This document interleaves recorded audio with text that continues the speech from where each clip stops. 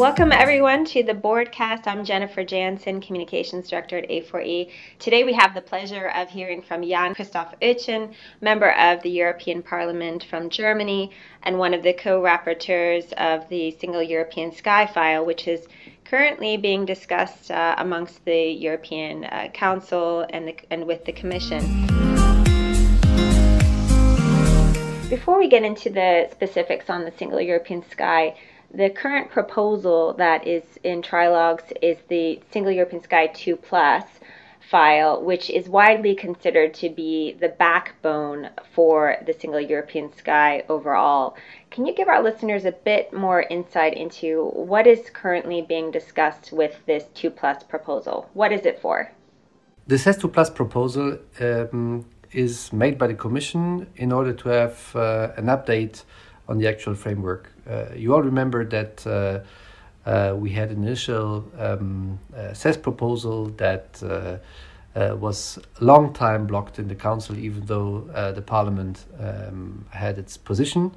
And then the Commission decided to update their proposal, and we were happy about this update because it's so urgently needed to update the Single European Sky concerning new technologies, for example. And we see that the actual framework does not work. We see it in moments of high traffic, which we don't have at the moment because of COVID, unfortunately. But we saw this nevertheless several times in the past.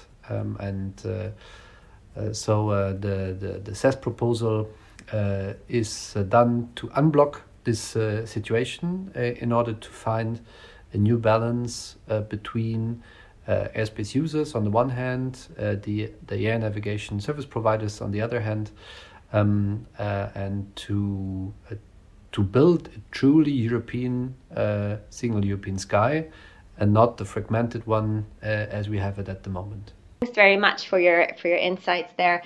Maybe as a second follow-up question, what is in this for the passenger? Why should passengers even care about this? The passengers, so the citizens of Europe, are in the center of the Single European Sky proposal. Why? Because it's made to ease travel, to address all the shortcomings of the actual fragmented system. You all experienced probably already delays. You saw at moments, especially in the summertime, when there are a lot of flights, that we have congestion in the airspace.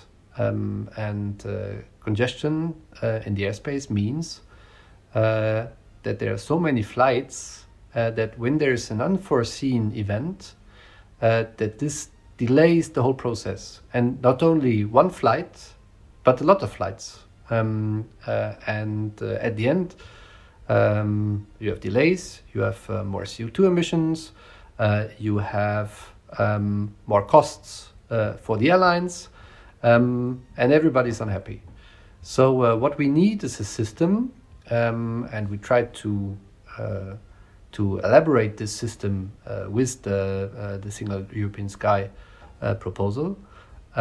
You need a system that can adapt to those situations, and we saw as well in the past, before COVID times, when we had congestion situations in the summertime, that a network manager can help to address those shortcomings, can help to bring down delays, can help to have a better flow of the system. And this is what this SES 2 Plus proposal is made for, to have a network-centric approach, so that the network functions for the best of the consumer, for the best of the passenger at the end, because the passenger does not see that there are other flights that are delayed as well. He's focused on his own flight, and that's normal. I'm doing this as well. But if the whole network is functioning well, you will have less problems at the end in the airspace, and this is good for the passenger, and this is good for the airspace users, for the airlines as well. So this role of the network manager should be strengthened in order to have a better functioning of this network.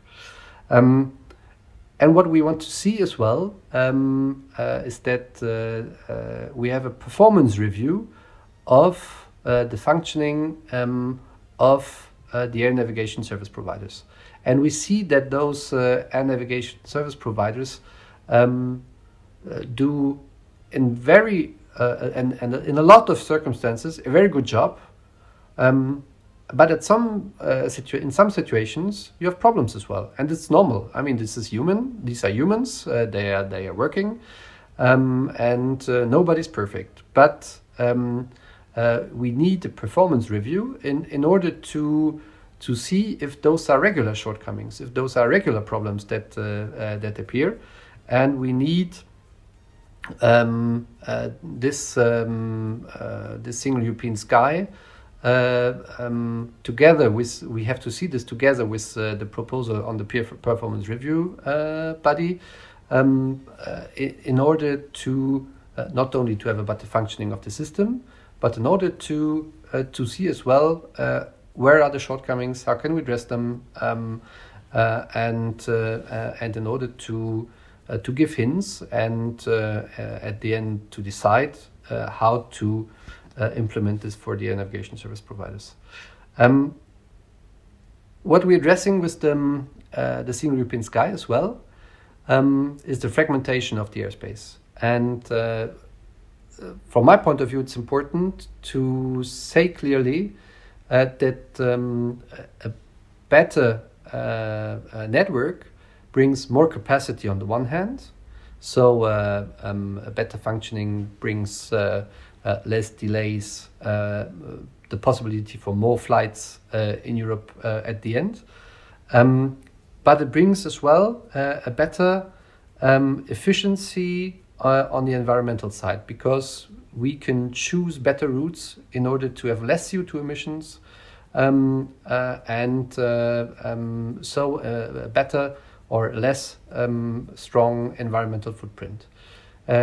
There are studies that show that you can save up to 10% of CO2 emissions, and I don't care at the end if it's 6, 8, or 10, or 12. The important message is only by reorganizing the European sky, and with defragmenting the European sky, you can save CO2 emissions. And if you compare it to the fact that with new airplanes you can save up to 25% of CO2 emissions, this is a real huge possibility for us in order to reduce the environmental footprint of aviation, next to alternative sustainable aviation fuels, etc. Is this one of the most important parts in order to address climate change?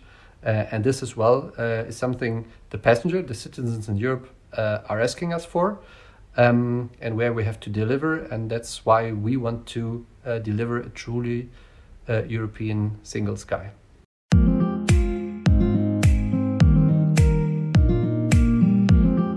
Thanks very much, Mr. Oetjen. Perhaps as a final question for you, where do we go from here? What are the next steps in order to get this file finally over the line? To make the single European sky happen, we as co-legislators have to agree, and there comes the difficulty. We are at the moment discussing as European Parliament with the Council and the Commission in trilogues. And under the Slovenian presidency of the European Council, we did not make a lot of progress, to be very honest. So what will happen next is that the French will take over from the Slovenians, and they will try to build up on what has been achieved so far between the co-legislators. And well, the fact that it's the French that are taking up for the Council has opportunities on the one hand, but risks as well.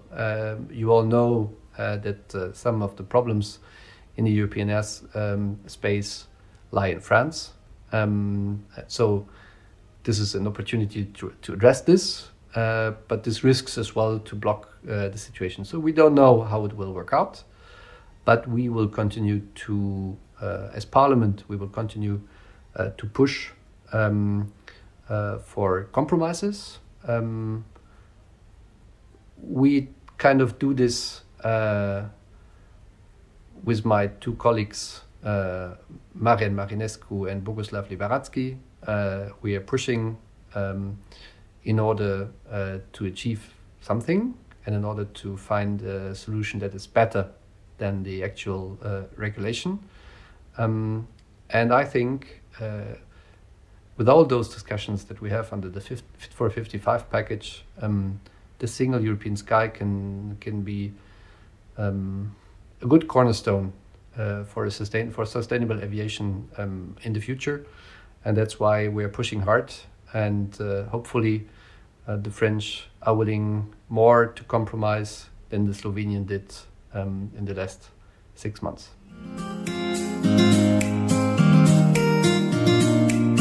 Well, thanks everyone. Thank you especially to Mr. Oetjen for your time, and we wish you lots of luck in the next few months ahead. Certainly they will be difficult ones, but we are really, as aviation, hoping for a successful outcome on this long overdue file. Until next time, have a good day, everyone.